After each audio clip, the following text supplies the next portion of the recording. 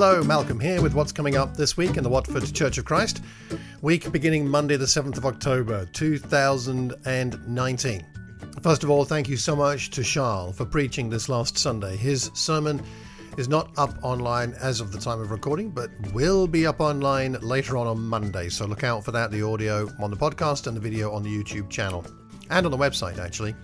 As for this coming week, on Wednesday, it's the turn of the women to meet, and then on Sunday, we're all back together again at Lawrence Haynes School, 10:30 in the morning, when I shall be preaching on Acts chapter 16, verses 1 to 5. Here it is.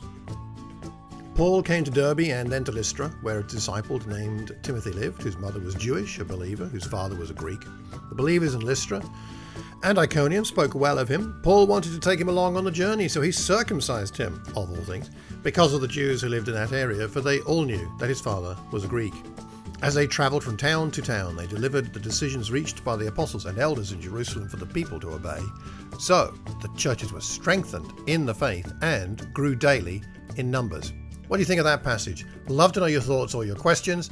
Let's gather on Sunday to discuss them, and I hope you have, between now and then, a wonderful Watford week. Take care, and God bless.